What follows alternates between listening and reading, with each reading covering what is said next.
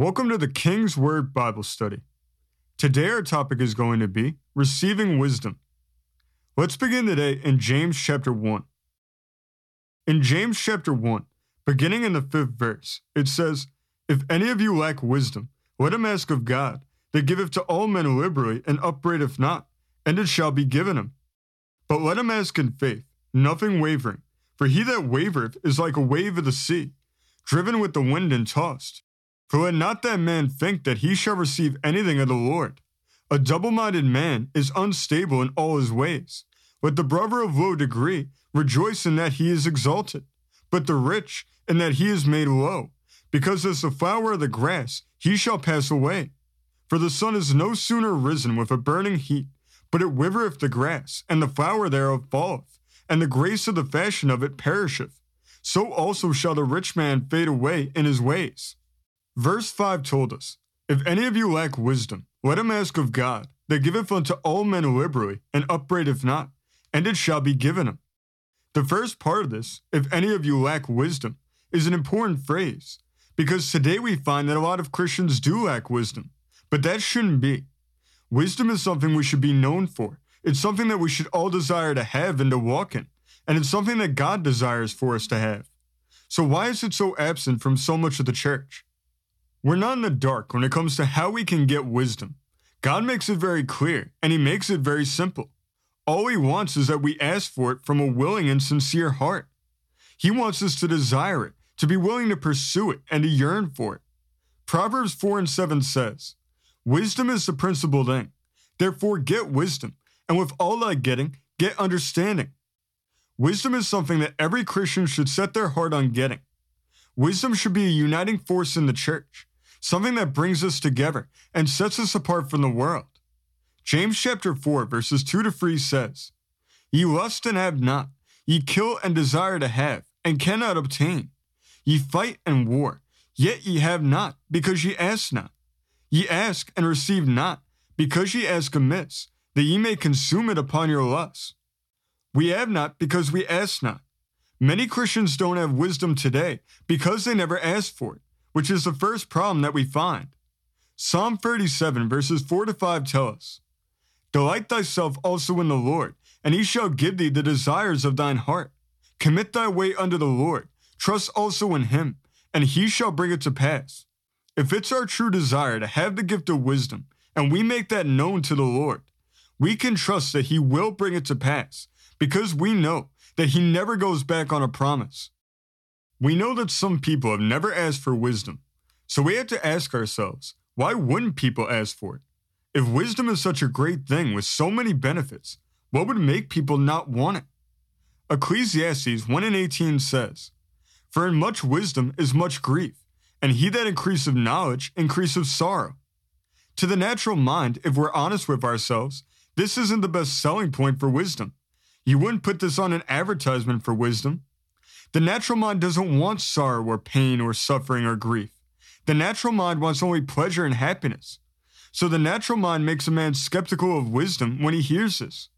But why does wisdom lead to grief and sorrow? What does that actually mean? And what does that actually look like? The opposite of wisdom is ignorance. Every person on earth is ignorant to some degree because it's impossible to know everything. But the truly ignorant person is the person who feels like they know everything. They're a know-it-all, and that mindset allows them to indulge in a false sense of contentment. We've all heard the old saying that ignorance is bliss, and there's a kernel of truth to that, except for the fact that it's not really bliss at all. It's only the appearance of bliss. The ignorant man is blind to his weaknesses and greatly inflates his strengths, giving him an incomplete and inaccurate view of life and the world around him. The ignorant man thinks he understands everything, when in reality, he almost understands nothing at all. But his false sense of superiority gives him happiness in the moment. We find the opposite to be true when it comes to someone who's truly wise. The truly wise man knows that there's far more that he doesn't know than what he does know. He's acutely aware of his weaknesses, and he has a tendency to diminish his strengths, because he has a greater understanding of the frailty of man. The wise man is always desiring and pursuing after wisdom, which can seem like an ever-moving goalpost, because there's always more to know. This can lead to a feeling of disappointment or inadequacy. While it may seem that a truly wise man would struggle with feelings of superiority, it's actually the opposite. It's the case that it's the ignorant man who struggles with feelings of superiority, while the wise man's struggle is with feelings of inferiority. He feels like his knowledge is never enough, his ability is never enough, his actions are never sufficient, which can create sorrow. But the wise man understands, as Paul said in 2 Corinthians 12:9, "And he said unto me, My grace is sufficient for thee, for my strength is made perfect in weakness. Most gladly, therefore, will I rather glory in my infirmities, that the power of Christ may rest upon me."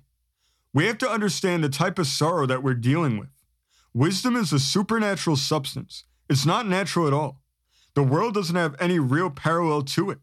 They use the word wisdom, but what they pass off as wisdom has no relation to God's definition. Since wisdom is supernatural and given to us by God, we know that we're not dealing with worldly sorrow. We're dealing with godly sorrow. 2 Corinthians 7:10 says, "For godly sorrow worketh repentance to salvation, not to be repented of. But the sorrow of the world worketh death." The wise man is wise enough to not let his sorrow end in and of itself. He lets his sorrow drive him to do something. He lets it become determination. He lets it become initiative. And ultimately, he lets it become action. And it's this decision that the Lord uses to turn the sorrow into joy. Sorrow is only temporary, whereas joy is eternal. The wise understand this, so they don't get caught up on the momentary sorrow. They don't let it eat at them and make them bitter and resentful. That's what ignorance would lead a man to do. The wise know better than that, and they let their sorrow produce something in their life. They let it drive them towards joy. Another problem that we find is that some Christians ask for wisdom, but they still don't have it. But why is that? If God promised to give us the desires of our heart when we delight in Him, and if He told us to ask for wisdom if we lack it, what's the hindrance? What stops these people from getting it? We find throughout Scripture many of the benefits of wisdom. There's happiness, pleasantness, contentment, wealth, length of days, and many, many more. One of the problems that we find when people ask for wisdom has to do with their intention. There are some people who are ill-intentioned, maybe without even realizing it. With their mouths and words, they ask for wisdom, but in their heart, they're not really desiring wisdom for its own sake. They're desiring it for what it can do for them, which shouldn't be all that surprising. It should sound very familiar, because these tend to be the same people who want God not for who He is, but for what He can do for them. If people do that with God, why wouldn't they do that with wisdom too? Of course they would. But God knows the heart. He knows the intentions, and words with nothing to back them up don't fool Him. This is a prevalent mindset, especially in our culture that's so preoccupied and consumed by the desire for material possessions and wealth. Not that these things are bad in and of themselves, they're not, but we can't prioritize those things, especially not over the supernatural gifts of God, which are of infinitely more value and worth. The wording of James 1:5 was very important, especially as it relates to this. It said, "If any of you lack wisdom, let him ask of God." The word lack is the key word. There's more to it than what meets the eye. In the Greek, it means to leave behind. This gets to the heart of the matter. When they ask for wisdom, they want the benefits, the happiness, the contentment, the long life, the wealth. But at the same time, they want to leave behind the wisdom itself. They want to separate it from the benefits. They want to pick and choose what they do and don't want. But that can't be done. It doesn't work that way. The next verse, James 1:6 told us, "But let him ask in faith, nothing wavering. For he that wavereth is like a wave of the sea, driven with the wind and tossed." One of the meanings of wavering is to separate, which gets to the heart of what they're trying to do. They're not asking wholeheartedly, willing to receive in full whatever the Lord desires to give them. They want to separate the gift. They want to discriminate between this part and that part. They only want the benefits with no strings attached, because they don't want to put forth the effort to pursue wisdom. And in doing so, they rob themselves of a great blessing. This is an example of what we saw earlier in James 4:3, which said, "Ye ask and receive not, because ye ask amiss, that ye may consume it upon your lusts." The next verse in chapter 1, verse 7 told us, "For let not that man think that he shall receive anything of the Lord." They don't receive because they're not interested in what the Lord is actually offering. They're only interested in a piece of it. In verse 5, the second half of the verse said, that giveth unto all men liberally, and upbraideth not, and it shall be given him. The word liberally used here reinforces this. It's an interesting word. This is the only place in Scripture where it's used. In the Greek, it means simply, sincerely, graciously, bountifully, acting with simplicity, without undue complications. The concordance goes further to say it refers to God generously giving wisdom, which is better translated as giving undividedly, openly, literally unfolded, holding nothing back. God never divides his gifts in order to appease man. His gifts are a total package. Take it or leave it. The benefits are there, and they're available, but wisdom has to come with them, because they come from wisdom. They're a byproduct of a life lived in a spirit of wisdom. The other part of that definition that we need to look at is acting with simplicity, without undue complications. This is how God operates. When he desires to give us gifts, he makes it as simple as it can possibly be. He makes it clear how to get it and what it looks like. But man's natural mind has a hard time with simplicity. We make our own undue complications and then complain to God when we don't have what he offered us. We don't only complicate the asking for the gift, which would have been bad enough on its own. The other aspect of it is that we complicate the receiving of the gift, which is where we also find the problem lurking. It's not always that people asked the wrong way or didn't ask. Sometimes they asked and then weren't willing to receive it. A gift can be offered, but we have to receive it. There's two parts, and that's true of every supernatural gift, not just wisdom. Let's go to Proverbs chapter 1. In Proverbs chapter 1, beginning in the 20th verse, it says, "Wisdom crieth without, she uttereth her voice in the streets. She crieth in the chief place of concourse, in the openings of the gates. In the city she uttereth her words, saying, How long, ye simple ones, will ye love simplicity? And the scorners delight in their scorning, and fools hate knowledge. Turn you at my reproof. Behold, I will pour out my spirit unto you. I will make known my words unto you. Because I have called, and ye refused. I have stretched out my hand, and no man regarded. But ye have set at naught all my counsel, and would none of my reproof." Verse 20 said, "Wisdom crieth without. She uttereth her voice in the streets." If wisdom is out in the open, in a place where everyone is, a place where everyone can be near to it, what's the issue? This makes it seem like it should be easy to receive it. But how exactly do we receive wisdom? Wisdom is received in two main ways, which are through observation and through listening. The Lord is within us, and since he is wisdom personified and the source of all wisdom, we have wisdom within us. But the way that he communicates it to us is by what we see and what we hear around us. He allows it to come through ways that we perceive through our senses. Jeremiah chapter 5 and verse 21 says, "Hear now this, O foolish people, and without understanding, which have eyes and see not, which have ears and hear not." The Message Bible translates the second half of this verse as, "With eyes that see, but don't really look, and ears that hear, but don't really listen."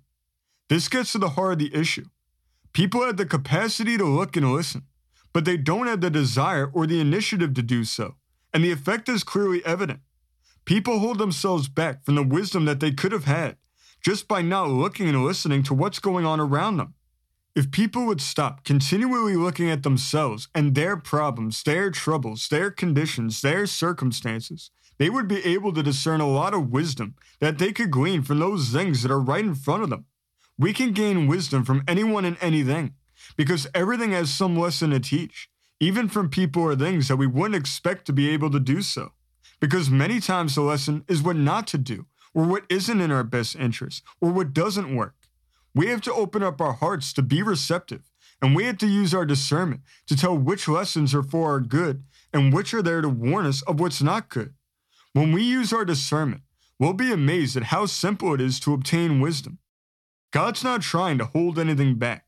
The definition earlier for liberally said, holding nothing back. God's not trying to hide wisdom behind a veil of mystery and complication.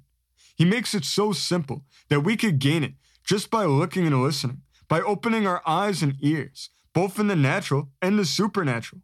We have to use our senses. We have to use our perception. And when we do, we'll find what we're looking for, because we've been promised that if we seek, we will find. James 1:19 says, "Wherefore, my beloved brethren, let every man be swift to hear, slow to speak, slow to wrath." The Amplified Bible translates this verse as, "Understand this, my beloved brothers and sisters. Let everyone be quick to hear, be a careful, thoughtful listener, slow to speak, a speaker of carefully chosen words, and slow to anger, patient, reflective, forgiving." People don't really listen today. We find that to be the case in all areas of life. Many people, instead of really listening to what a person has to say, only think about what they're going to say when the other person's done talking. So they're not really listening at all.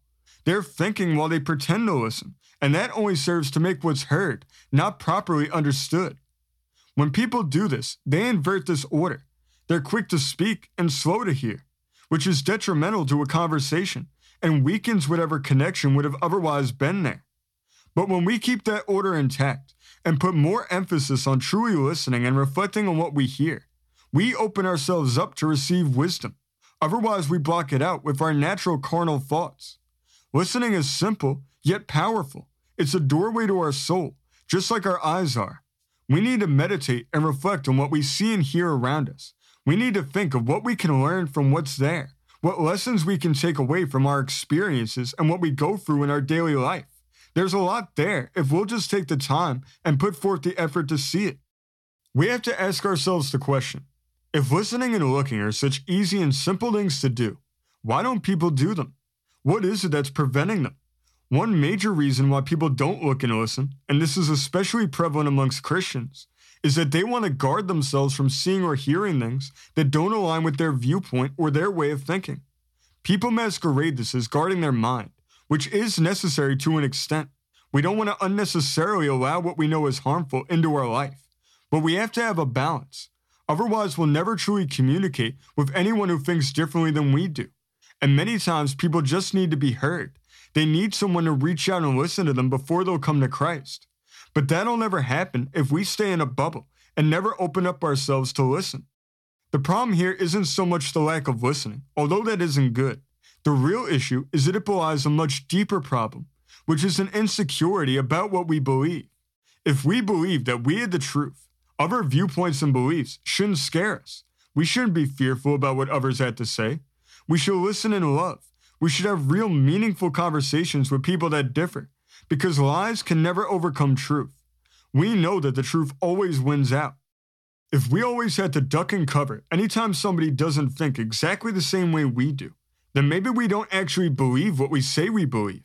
If people have doubts or uncertainties, they can manifest by an overemphasis on guarding what we see and hear, which can be good temporarily, but long-term, it puts us in a dangerous place because we become too safe, too comfortable, too stationary, and we find ourselves in a place where we never have to answer tough questions, where we don't have to wrestle with our doubts, where we don't have to work out our salvation with fear and trembling, which in the end actually serves to make us weaker Christians because we become dependent on other people to continually reinforce and hold up our beliefs instead of being able to stand on our own faith.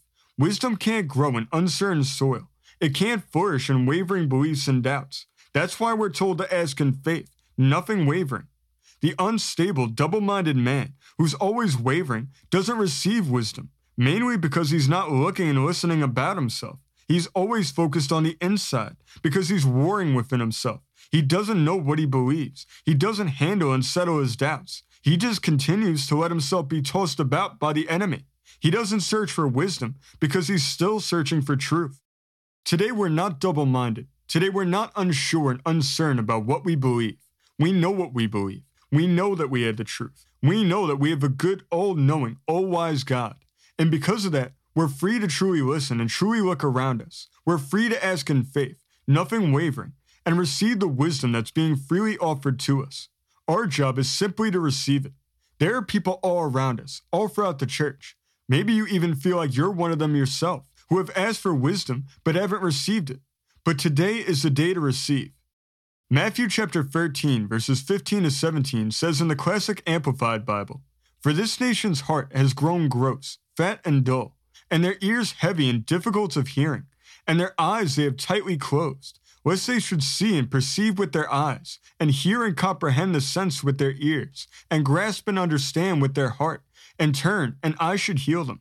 But blessed, happy, fortunate, and to be envied are your eyes, because they do see, and your ears because they do hear. We have blessed eyes and ears. We have eyes and ears that are envied by a world without wisdom. We should be happy and feel fortunate. We should be thankful and grateful to God because He gave us a way to get wisdom. And the best way we can show our gratitude is by receiving His gift in faith and using it to its fullest potential. Let's close in prayer. Lord, today we come before You to ask for wisdom. Lord, we present ourselves as an empty vessel before You, and we ask You to fill us with all the knowledge, all the understanding, all the wisdom that only You can give. Lord, we thank You that You've opened up the treasuries of wisdom and that You freely give to us when we ask in faith, nothing wavering. We thank You that You've opened up our eyes and our ears so that we're free to look and listen about us, to receive the wisdom that You're trying to communicate to us.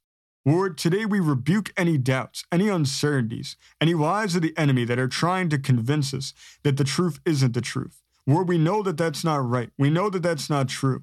We know that since we have You, that You put Your Holy Spirit within us, and that You have promised to lead us and to guide us into all truth.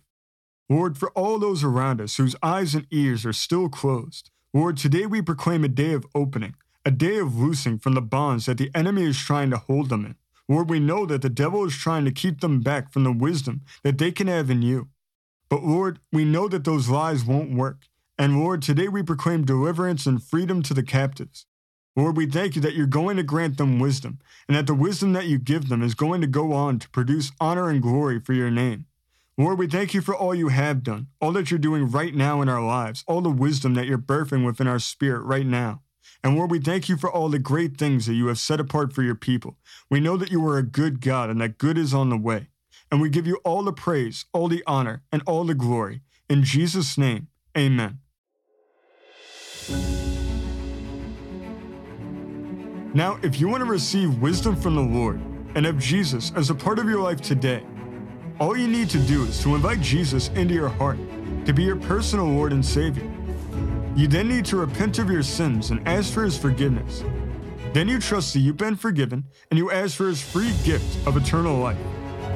If you prayed this from a sincere heart and you truly meant it, then you are now a part of the family of God.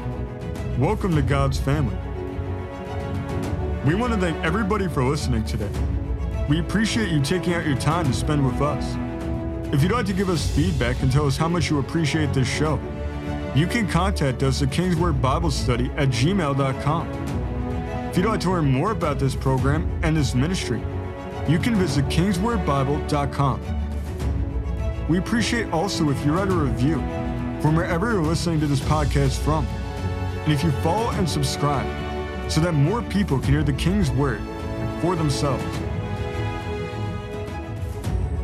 God bless you. We want you to know that we love you all. And we will see you next week as we continue to study the King's Word together.